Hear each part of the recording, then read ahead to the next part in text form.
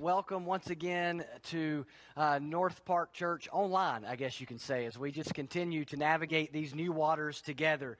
In the video that you just saw, we continue to celebrate that Jesus is our King, that He's on the throne, that there's no one like Him, and we thank you for joining us today to study His Word. While we can't gather to worship today, we can study the Word of our King and see what He has to say to us. And, you know, these really are, they're trying times, and every day seems a little bit different as we learn new things every week. Individuals, organizations, businesses, government, and yes, churches are living in a new world right now, and we're just simply trying to learn how to navigate it the best way that we can. And as Christ followers, we know that we have a unique responsibility in these seasons to be salt and to be light.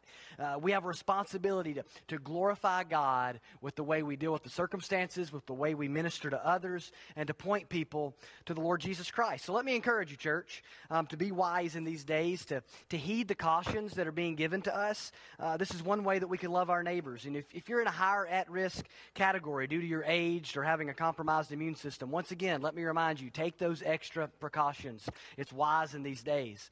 But let me also say, just to believers in general, and especially to us as a church family, that history is going to mark this season. My great-grandchildren are going to read about this pandemic in their history books. Let's make sure that the Christian church is highlighted as being especially vigilant, especially loving, and yes, especially generous in these days. Let's realize that we're living in history. Let's pray for a great awakening in our nation and across the world at this time. Let's pray for revival in our local churches. While we can't gather in person like we normally would, let's be faithful to study God's Word together, to connect with one another, to check on one another, and to live on mission, loving our neighbors, doing the things that we know that we're called to do. Before we pray, I want to invite you to continue to worship with us through your giving. If you're a regular part of our North Park family, one way we continue to partner together, even while we're apart, is through our giving. And let me just say thank you to those who have been faithful to continue to give in these times. And just want to remind you that you can continue to worship through your giving at gonorthpark.com. That's gonorthpark.com. Follow the giving links, and that's a great way for us to stay connected and to stay committed to our mission. So let's go pray now, and let's ask God for His help, for His wisdom, for His grace and strength in these days, but let's especially ask Him to bless our time together in His Word. Would you pray with me? Heavenly Father, we are grateful today for your goodness and your kindness to us. You are a good God. You are a faithful God. You are a generous God. You are a kind God. And Lord, none of what's taking place in the world around us has caught you by surprise. You are a sovereign God, and we thank you for that. And we take heart in the fact that when we don't necessarily understand everything or even know exactly what tomorrow holds, that we know you and we can trust you and that you are powerful and that your heart is good and kind, and we praise you for that. We pray for strength for your church in these days to be the salt and light that you've called us to be. We pray for wisdom for our leaders in these days that they would make good choices. And we pray for those right now who are suffering, whether it be from illness or whether it be from economic impact for this. Lord, we just pray for your grace and mercy to be showered on them in these times and help us to minister to people in these days. And we pray now especially for our time in your word. As we open your word together, we pray for your Holy Spirit to be our teacher right where we sit in our home or at our kitchen table, wherever we may be and wherever we may be hearing this message. We pray that your Holy Spirit would meet with us there and help us to understand it, the truth of your word, to apply it, to walk in it. And we pray for you would continue to make us more like Jesus. And for those of us that are tuning in that do not have a relationship with Jesus, Lord, we pray that you would draw people to yourself and draw people to trust in Christ today as their hope. And it's in His name that we pray. Amen.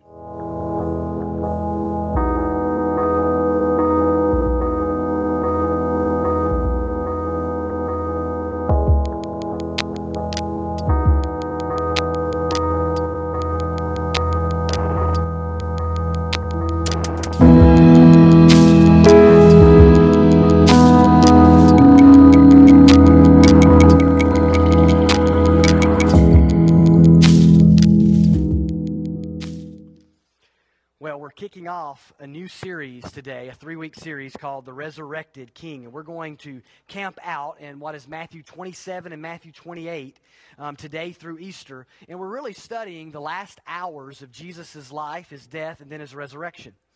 You know, we believe Jesus to be the King of Kings, the one true King, the Son of God, the ruler of heaven and earth. There's no one like Jesus, and he is, in fact, as we've titled the series, he is the resurrected King. However, that title conveys something else. Just like we celebrate on Easter, for Jesus to be resurrected, something else had to have happened. He had to die. For him to be the resurrected King, he had to be the crucified King. And you know, just like there could be no resurrection without death, for the King of Kings to come to the world and to ultimately die, something else had to have happened. He had to be rejected by his very creation. In the next 3 weeks, we will study the rejection, the crucifixion, and the resurrection of King Jesus.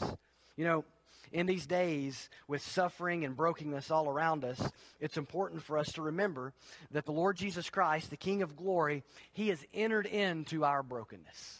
He has not remained distant from us. He came and he experienced rejection and death and suffering for us.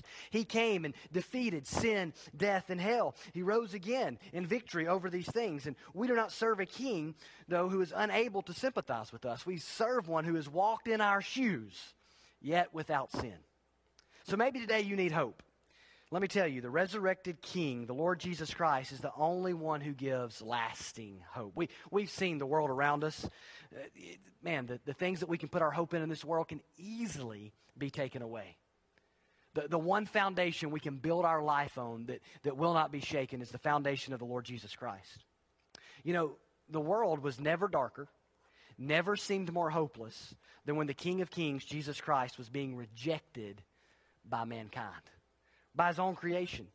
It never seemed darker than when he was being crucified, bearing the judgment of God for our sin. It never seemed darker than when he was laid in the tomb and it seemed that the King of glory was dead. And he was dead. It was a dark time, a seemingly hopeless one. But we know 3 days later he rose from the dead, and his resurrection reminds us that our God has conquered suffering, and he's conquered death, and our God is a God that gives us hope. So look with me at Matthew 27. We're going to kind of make our way through the passage. We're going to look at verses 1 and 2. Then we're going to skip down through verses 11 through 31. I'm going to kind of walk and comment as we go. And then I'm going to give you some takeaways from what we can learn about the rejection of King Jesus. So look with me in Matthew 27, verse 1 and 2. So when morning came, all the chief priests and the elders of the people took counsel against Jesus to put him to death. And they bound him and led him away and delivered him over to Pilate, the governor. Let's pause there. Let's catch up on what's happening at this point in Matthew. The chief priests and the elders, who are these guys? Well, this is the Jewish leadership of that day, and they have decided to put Jesus to death. Now, how did we get there? Well, if you were to back up to Matthew 21, you would see Palm Sunday takes place, in the beginning of the Passion Week. Jesus enters Jerusalem and is celebrated as a king. He goes on to cleanse the temple. And obviously the Jewish leaders did not like that. They did not like his holiness exposing their hypocrisy.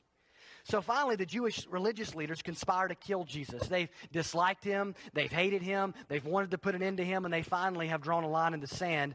They've grown very envious of him. And they want him stopped. So Judas Iscariot betrays the Lord Jesus Christ, one of his own disciples, for 30 pieces of silver. And Jesus is ultimately arrested in the Garden of Gethsemane.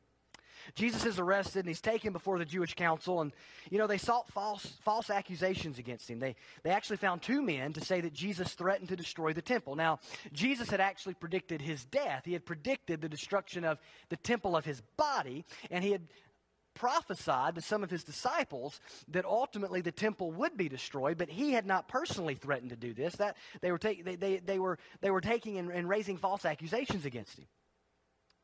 And ultimately, Jesus is asked before the Jewish council if he's the Christ. And here's how he responds in Matthew 26. He says in verse 64, "You have said so, but I tell you, from now on, you will see the Son of Man seated at the right hand of power and coming on the clouds of heaven." What's Jesus saying there? Jesus is saying this: I'm not just the Messiah from the human perspective. I'm God. I'm God in the flesh, and I have come, and I will come, and I will reign over all, and I will ultimately judge the world. And what he is pointing out is Pastor Tim Keller points out, that Jesus was indicating that the true judge of the world was being judged by the world, that a great reversal had taken place, and the one who ultimately will judge all was being judged by his creation at this point. And ultimately, the gospel accounts show us that Jesus was put through 3 Jewish trials and 3 Roman trials. Both Jew and Gentile all had a place in condemning Jesus to death here in the gospel accounts. Now, in verse 11, we pick up with Jesus before the Roman governor Pilate. So look with me there. Matthew 27, verse 11.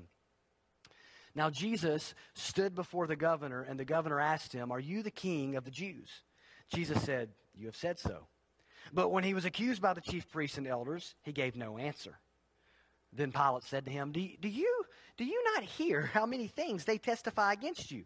But he gave him no answer, not even a single charge, so that the governor was greatly amazed. So let's pause there. Why is Jesus before the Roman governor? Well, the Jews were at this time under Roman rule.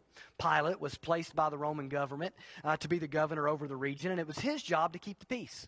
It was his job to make sure there was no uprising, and it was his job to institute and carry out Roman law on the land. Now, the Jews at this time did not have the authority to carry out a death penalty. Also, under Roman law, blasphemy, which is what Jesus is ultimately being charged with by the Jews, was not worthy of the death penalty. The Romans weren't really concerned about that. So the Jewish leaders needed more if they were to get the Romans to do what they wanted done, which was to crucify Jesus.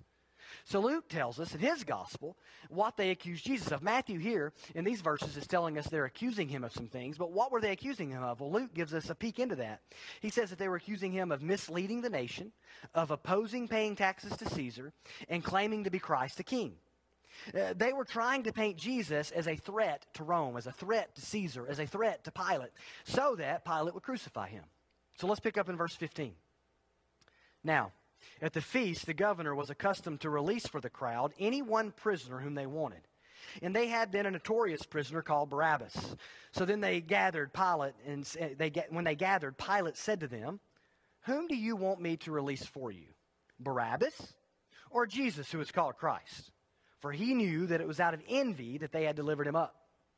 Besides, while he was sitting on the judgment seat, his wife sent word to him, "Have nothing to do with that righteous man, for I have suffered much because of him today in a dream."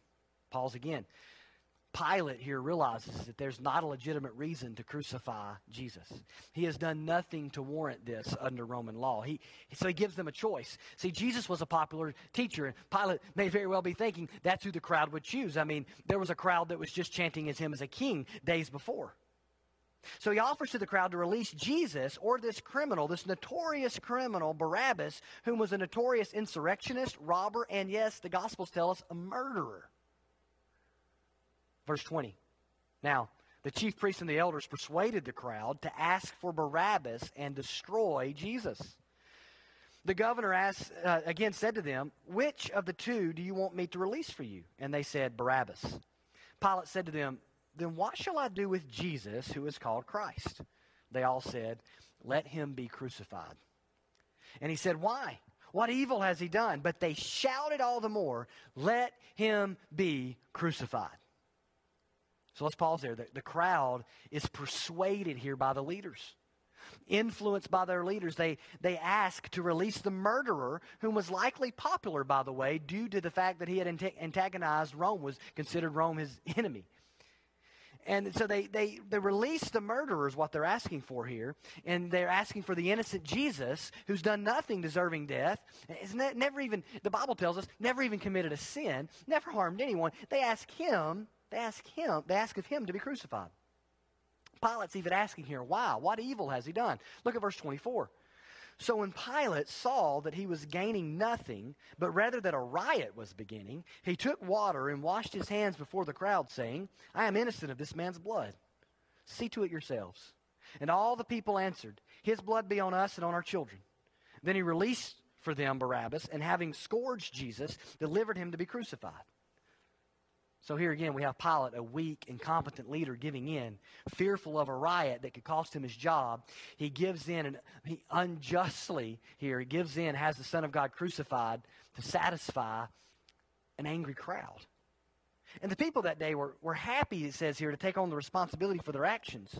But they really didn't realize what was going on here, did they? They are asking for the Son of God to be crucified, whom here now they're just assuming to be an imposter. Now, Pilate, he's trying to avoid any responsibility here. We see him washing his hands, just symbolism there for saying, I'm innocent of this man's blood. But notice he even has Jesus scourged here, beaten nearly to death. Pilate was a cruel monster in this as well. He's guilty. He can't avoid his responsibility. Look what happens next in verse 27. Then the soldiers of the governor took Jesus into the governor's headquarters, and they gathered the whole battalion before him. And they stripped him and put a scarlet robe on him, and twisting together a crown of thorns, they put it on his head and put a reed in his right hand. And kneeling before him, they mocked him, saying, Hail, King of the Jews! And they spit on him and took the reed and struck him on the head. And when they had mocked him, they stripped him of the robe and put his own clothes on him and led him away to crucify him. So here we see the soldiers. These men, these Roman soldiers who were trained as experts in torture and death, they begin to mock Jesus. They dress him as a king in clear mockery with a crown of thorns, a scarlet robe symbolizing royalty, a reed for a scepter, and they mock and spit on him. They hit him, and they ultimately then dress him and lead him to the cross. And this is just what a scene. Ultimately, we see here the culmination of both Jew and Gentile, of mankind rejecting Jesus as king. But we know this was no accident. None of this was by happenstance. This was God's plan. God sent his Son into the world to die. Jesus willingly came into the world knowing he was coming to die. His life wasn't taken from him. He laid his life down. This was God's plan. What man meant here for evil, God meant for good. So here we have a dark hour being used for good. We have a dark situation where it looks like evil will triumph, but God ultimately uses it for good. So what are some things we can learn about the rejection of our King here? 3 things I want us to take away from this. Number 1, Jesus identifies with the rejected. Jesus can identify with the rejected. Listen, rejection stings. Everything in our human nature hates rejection. Even on the small side, having an idea that you present at work rejected can hurt, can sting. On the larger side, having someone say, I don't love you, when they're supposed to love you, stings. It hurts. It breaks. You know, I remember as a kid that nothing stung like feeling like you didn't fit in. Everything about our human nature hates rejection, hates being rejected, whether it's as a kid or a teenager from the cool crowd or whatever it may be, whether it's some sort of rejection at work or some sort of romantic rejection. People hate being rejected. But look at what we see here. In this passage, Jesus, the sinless Son of God, rejected by his creation. The agent of creation, the eternal Word, the King of glory, arrested, people plotting and then pleading for his death, soldiers mocking and spitting on him, Jesus being rejected by both Jew and Gentile here. The one person that everyone should love, that everyone should accept, that everyone should follow, that everyone should embrace, yes, obey, even worship. He's being despised. He's being rejected. Have you ever been rejected? Have you ever been falsely accused? Have you ever been hated without real cause? Unloved by someone who should love you? Let me ask you this. Have you ever suffered unjustly? See, Jesus can identify. You see, sometimes we identify with rejection due to some mistake or sin on our own. Sometimes our own sins, our own problems, our own hang-ups lead to some forms of rejection in our life. But that's not what's happening with Jesus here. He's innocent. He's done nothing to deserve this. And if you've ever been rejected and suffered unjustly, Jesus knows what that's like. And it's important for us to know that Jesus can identify with us. Listen, it's human nature to sort of turn people off when we don't think they can relate to us. For instance, when election seasons roll around, many people will vote for the politician a lot of times that they feel like best relates to them, the one they feel like they can hang out with. because we want to think people understand our problems. We want to think that they can relate to us. How many teenagers, many times, refuse to listen to their parents because somehow in their mind they've got it stuck in their head that their parents don't know what it's like to be a teenager. Although to be their parents' age, they obviously had to live through the teenage years. Meanwhile, the best teachers, the best coaches, the best leaders tend to be those who can relate. People think, oh, you get me. There's some way in which you're like me. You can identify with my circumstance. And what I want you to hear me say today, and what I want we need to hear, what the world to hear us say today, is that Jesus gets you. He became like you, but without sin. To the point that he was even rejected and experienced rejection, even though he had done nothing wrong. You know, this reminds us of the bigger principle that Jesus can identify with our experience in a broken world. He can identify with our experience in a broken world. He has suffered and felt pain. He has felt emotional, physical, and spiritual pain. He has done so in a unique way as one without any sin, without any guilt.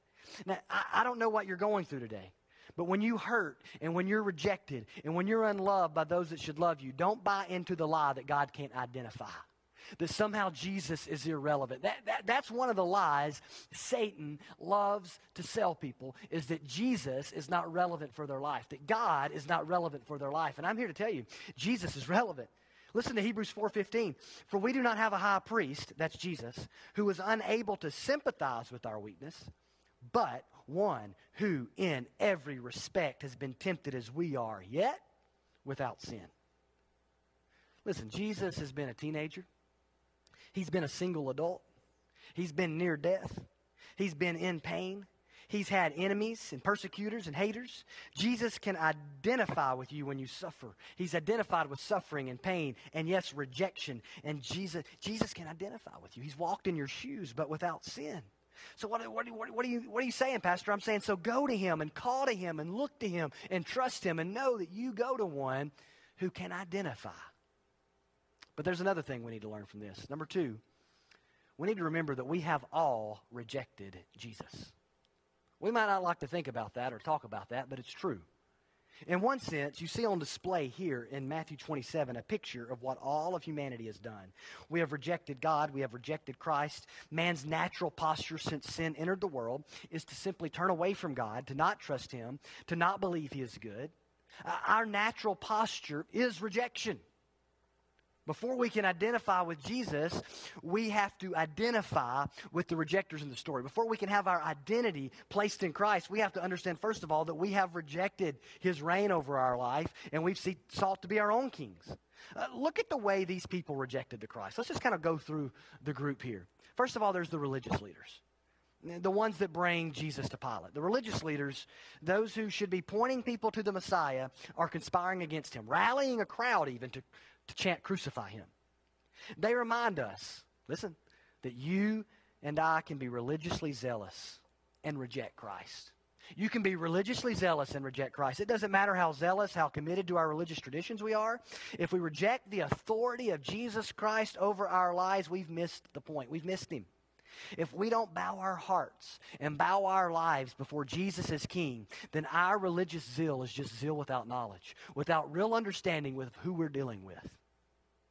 Listen, beware. You can creatively reject Christ. It doesn't always look the same in different lives. You can be willing to look godly and good on the outside while refusing to really allow him to reign over your heart and life. Refusing to submit to him as king. Refusing to really obey him. Refusing to really trust him for your eternity and with your life. So the religious leaders remind us that you can be religiously zealous and reject Christ. And then there's the crowd. The crowd. Look how easily swayed the crowd was. They're cheering to release Barabbas and crucify the very Messiah. Why? The leaders led them that way. I mean, it's amazing. They remind us that our hearts have been and can be led away from Christ. That we can be led to choose ourselves and our idols or even evil things over Christ. You know, over the years in ministry, from time to time you'll see someone indicate that they want to follow Christ. They make a decision. Maybe they get baptized. Maybe they start coming to church. They seem very interested. And then over the course of time, that tends to wane. And they find themselves very distracted from that. And they find themselves, at some point they decide, you know what? If following Jesus means this, I can't follow Jesus. And they choose another path. And they would rather have some idol or some sin instead of Jesus. And they ultimately walk away from Jesus. And they walk away from his church. Because ultimately they don't want Jesus reigning over their life. Their heart's been swayed another way. Listen, we're fickle people, easily swayed by the world. We need deep heart change. Deep heart change. We need Jesus to transform our hearts and our lives. John Calvin said that the heart is an idol factory. I think that's true. We need the transformation of the heart so we can see and savor the beauty of Christ and to recognize and submit to his authority. So the crowd reminds us that our hearts have been and can be led away from Christ. And then look at Pilate. Look at Pilate washing his hands of the situation, so to speak, a symbol saying, I'm innocent of this man's blood. This is on you guys. It's not on me. This is your thing. I have nothing to do with it. Probably disturbed even by his wife's dream.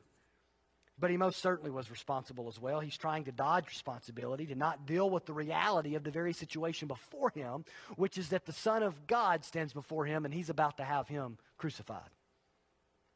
See, Pilate reminds us that one way we can reject Christ is simply trying to dodge dealing with him. Some people don't want to reject, they don't want to accept, they simply want to not make a decision and to not be responsible for the decision they make. See, but not receiving Jesus as King and Lord over your life is simply a rejection of who he is. I've already said it. Our natural posture is rejection. If we do nothing, we're rejecting him. We need to repent, to turn away from our sin, and to trust Christ. We must all decide what we're going to do with this King. And then there's the soldiers. Look at the soldiers mocking Jesus, placing the crown of thorns, the robe on him, the reed in his hand, spitting on him, hitting him, expressing cruel hate towards the Son of God. The soldiers remind us that some today choose to mock the things of God, choose to mock Christ. It's not hard to see this in our world and in our culture. People who curse and mock Christ, people who think of him as a fairy tale, a legend, who make fun, who make jokes where Jesus is the punchline. People who hate and persecute Christians, the mockers. But also let me say, that's not the only way to mock God. If we live our lives like we won't give an account to God, that's an attempt to mock God as well. Galatians 6:7 says, do not be deceived. God is not mocked. Whatever one sows, that will he also reap. Strong words from the Apostle Paul there. We need to be reminded that death and judgment are real, that people will reap what they sow, that you cannot mock God and get away with it. We must all give an account. Because the one that Pilate is sitting on the judgment seat before judging, ultimately is the judge of the world. And God has proved it, we're going to see in a couple of weeks, by raising him from the dead, and all will have to give an account to him. He's the true judge. Here's my point. We can look at this scene and say, how could they have the Messiah? We can't look at this scene and say, how can they have the Messiah? How can they have the King of Kings? How can they have God in the flesh in front of them, right there, and reject him? How can Pilate have the Son of God standing in front of him and wash his hands and send him off to be crucified? How can the crowd chant, crucify him? How can the religious leaders who had studied the Torah, how can they miss and how can they not recognize the truth of who Jesus is? We can't sit in the comfort of our homes and point our fingers at them because we've all had our own opportunities, and we've all rejected Christ in some form or fashion at one time or another. We've all had creation screaming at us the glory of God, yet rejected God. We've all had God's word declaring to us who God is and who Christ is, and we've rejected his authority over our lives. It's true. We've all chosen comfort, security, money and power, pleasure and self-interest over Jesus at some point. We've all rejected Jesus as king and tried to make ourselves our own king, or tried to make Jesus into our image instead of conforming into his image. We're in the same boat as those people 2,000 years ago, and that's simply this: we are sinners. And our rejection may look more passive or it may look more aggressive, but rejection is rejection. Right? You may not be shaking your fist at God, or maybe you are. Or maybe you're simply trying to dodge dealing with the truth of God's word, but we've all done it in some fashion. passive, aggressive, doesn't matter. It's all sin. Listen, the reason the world is in the mess that it is in, the reason it's a broken place, is because people have refused to recognize God's authority in our lives. That's where our problem began, in the garden. When the very first people rejected God's authority and refused to believe he was good and tried to be their own kings, so to speak. We refused to treat God as God. And this has never been more on full display than right here, when he sent his son into the world and he's rejected by Jew and Gentile. He comes to his own, and his own know him not. So we need to come to grips with our tendency to resist Jesus and his authority, to reject his reign. And we need to know the good news. And that's number 3. The third big takeaway here is this: Jesus was rejected that we may be received or accepted. Jesus was rejected that we may be received, that we may be accepted, ultimately by God. See, the great message of this text of the Bible is that Jesus came here to this world fully knowing what would happen, as we said earlier. He came to purposely lay down his life for us. He came knowing he would suffer, knowing he would die, knowing he would be rejected. He came knowing all these things. And the great message of the Bible is that while man meant all this for evil, God was using it for good. That this was God's plan to save us. That Jesus would be the sacrifice for our sins. That he would come and willingly lay down his life for us. See, in this story, we get an illustration of the heart of the gospel. Barabbas in this story is a cruel murderer, a guilty man, a true criminal. He's imprisoned justly. In fact, his name, an interesting thing about him is his name means son of a father, right? In a lot of ways, he's very symbolic of humanity, right? We're all sons and daughters of a father somewhere. And here we see Barabbas, this cruel murderer, whose name means son of a father, wicked and evil, deserving of judgment against his acts. But then there stands Jesus. Here's Jesus standing there innocent, the son of the Father. Right? Not a son of a father, the son of the Father. He is treated as guilty, though he is innocent. And the guilty man is treated as innocent and goes free. And a big swap has been made. The righteous man dies and the guilty man goes free. What a picture of what ultimately happens in the gospel. Because ultimately what happens on the cross is that Jesus Christ, the innocent Son of the Father, is punished for our sin. He's treated as guilty, though he's not. He bears our sin on the cross, takes the punishment of the wrath of God that you and I deserve, so that all those that put their trust in him, though guilty of great sin, can be declared righteous and go free.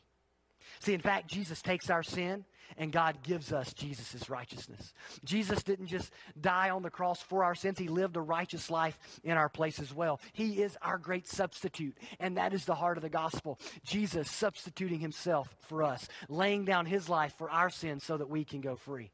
And the great news of the Bible is, though we've rejected God's rule over our lives, that though we're sinners deserving of judgment, that God, yes, he sent his son to bear the judgment we deserve and the wrath we deserve on the cross. And 3 days later, he would rise from the dead, the resurrected king. And to all those that receive him, the Bible tells us, he gives the right to become children of God. If you don't reject him, but rather you receive him by faith, he gives you the right to become children of God. Let me ask you, have you received him? Have you received him? To not receive him is to reject him. Jesus stands ready to save. If you'll call on him, he'll save you. If you'll look to him in faith, if you'll make the decision right now to turn away from your sin and embrace Christ as the Son of God who lived a sinless life, died in your place on the cross and rose again. Whosoever calls upon the name of the Lord shall be saved. If you'll turn away from your sin and believe right now, he'll save you. Call to him. Go to him right now. Pause. Stop. Pray. Call on God. Ask him to save you if you've not done that. In fact, if you're watching this right now through our gonorthpark.online.church portal that you've probably came through our gonorthpark.com domain, if you're watching through that portal right now, at the top right corner, there's a connection card, and you can click it, and you can let us know about your decision, or you can let us know that you have questions. If you're watching on Facebook or YouTube, something like that, then send us an email at info@gonorthpark.com and let us know that you trusted Christ, or that you've got questions about trusting Christ. We want to help. We'd love to help. Now, believer, the rejection of Christ reminds us that Jesus identifies with our suffering, our pain. He identifies us with our rejection. He identifies with us as when we suffer, and it reminds us that we were once rejectors of Christ and his rule. That even now we are capable of resisting his reign over areas of our life, that we need to constantly be bringing our lives under the reign of Jesus as King and not resisting his lordship. And it reminds us of the great message that we have believed, and the message we have to share with the world, that Jesus is our substitute, that he came to save us, that the Son of God has been rejected that we might be received. And that's incredible news that we need to share with the world around us. You know, we have the greatest news on the planet right now. We have a message that relates. We have a king. We have a Savior. We have a God that relates.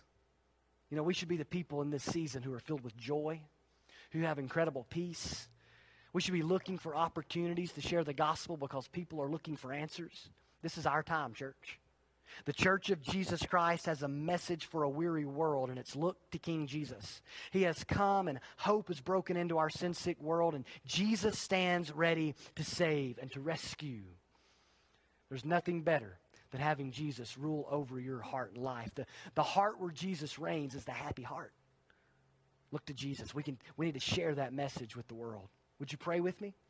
Father God, we thank you for the message of the gospel. We thank you that Jesus came to save and that he stands ready to save today. And I pray if there's anyone today that's listening to this message that has never turned away from their sin and believed on Christ as Lord and Savior, if there's anyone that's resisting Jesus or rejecting Christ as Lord, that right now that they'd make the decision to trust and follow Jesus, that they'd call on him to save them. And I pray for your church today, Lord. I pray especially for North Park and Lord, for churches in our city and really all over the world, that you would help us to be the salt and light you've called us to be and to share the message of the gospel with people. That we'd realize as we go through these difficult situations that we have a God that can relate. We have a Savior who's not remained distant. He's entered into the pain of this world. Thank you for Jesus. Thank you for our King. Thank you that he not only died for us, that he rose again. Help us to be the ambassadors of Christ that you call us to be. In Jesus' name, amen. Well, church, in the days ahead, I ask that you stay tuned to GoNorthPark.com, to our church email blast and other forms of communication, our Facebook page about happenings with North Park and things related to the coronavirus. If you have a need that we can help with at this time, please reach out and let us know. Email us at info@gonorthpark.com. Call the church office. Message me. Let us know how we can help. We want to serve you at this time. And let's be mindful of how we can serve one another, how we can serve our neighbors in these days. The world needs the church to be the church right now. We are Christ ambassadors, salt and light in these days, so let's shine brightly for him. Let's love and serve and share boldly and courageously the good news of the gospel. And let's be wise and good citizens because that's part of our witness for Christ's sake. If you're a North Park member, or you're someone who's been blessed by our ministry and you'd like to give during this season, you can do that at GoNorthPark.com. This season is a good one to explore the benefits of online giving. If you haven't done that, it's just a way to stay connected. It's easy, it's simple, it's the way I give every week. And it's a great way for us to stay together, connected together on mission during this season, church, at GoNorthPark.com. And remember, God's at work right now. All over the world, all over our nation, in our city, God's at work. So let's not miss out. Let's look for ways to serve. Let's be sure to be on the front lines in all the ways that we can during this time. Let me encourage you to like and share our message today and use it as a way to evangelize, as a way to share the gospel with your friends and your neighbors. It's the best news on the planet. Until the next time we can meet, I'm praying for you, church. We love you, and we hope to be able to gather together in person real soon. But until then, I'll see you online, hopefully, again next week for another message from God's Word. Take care.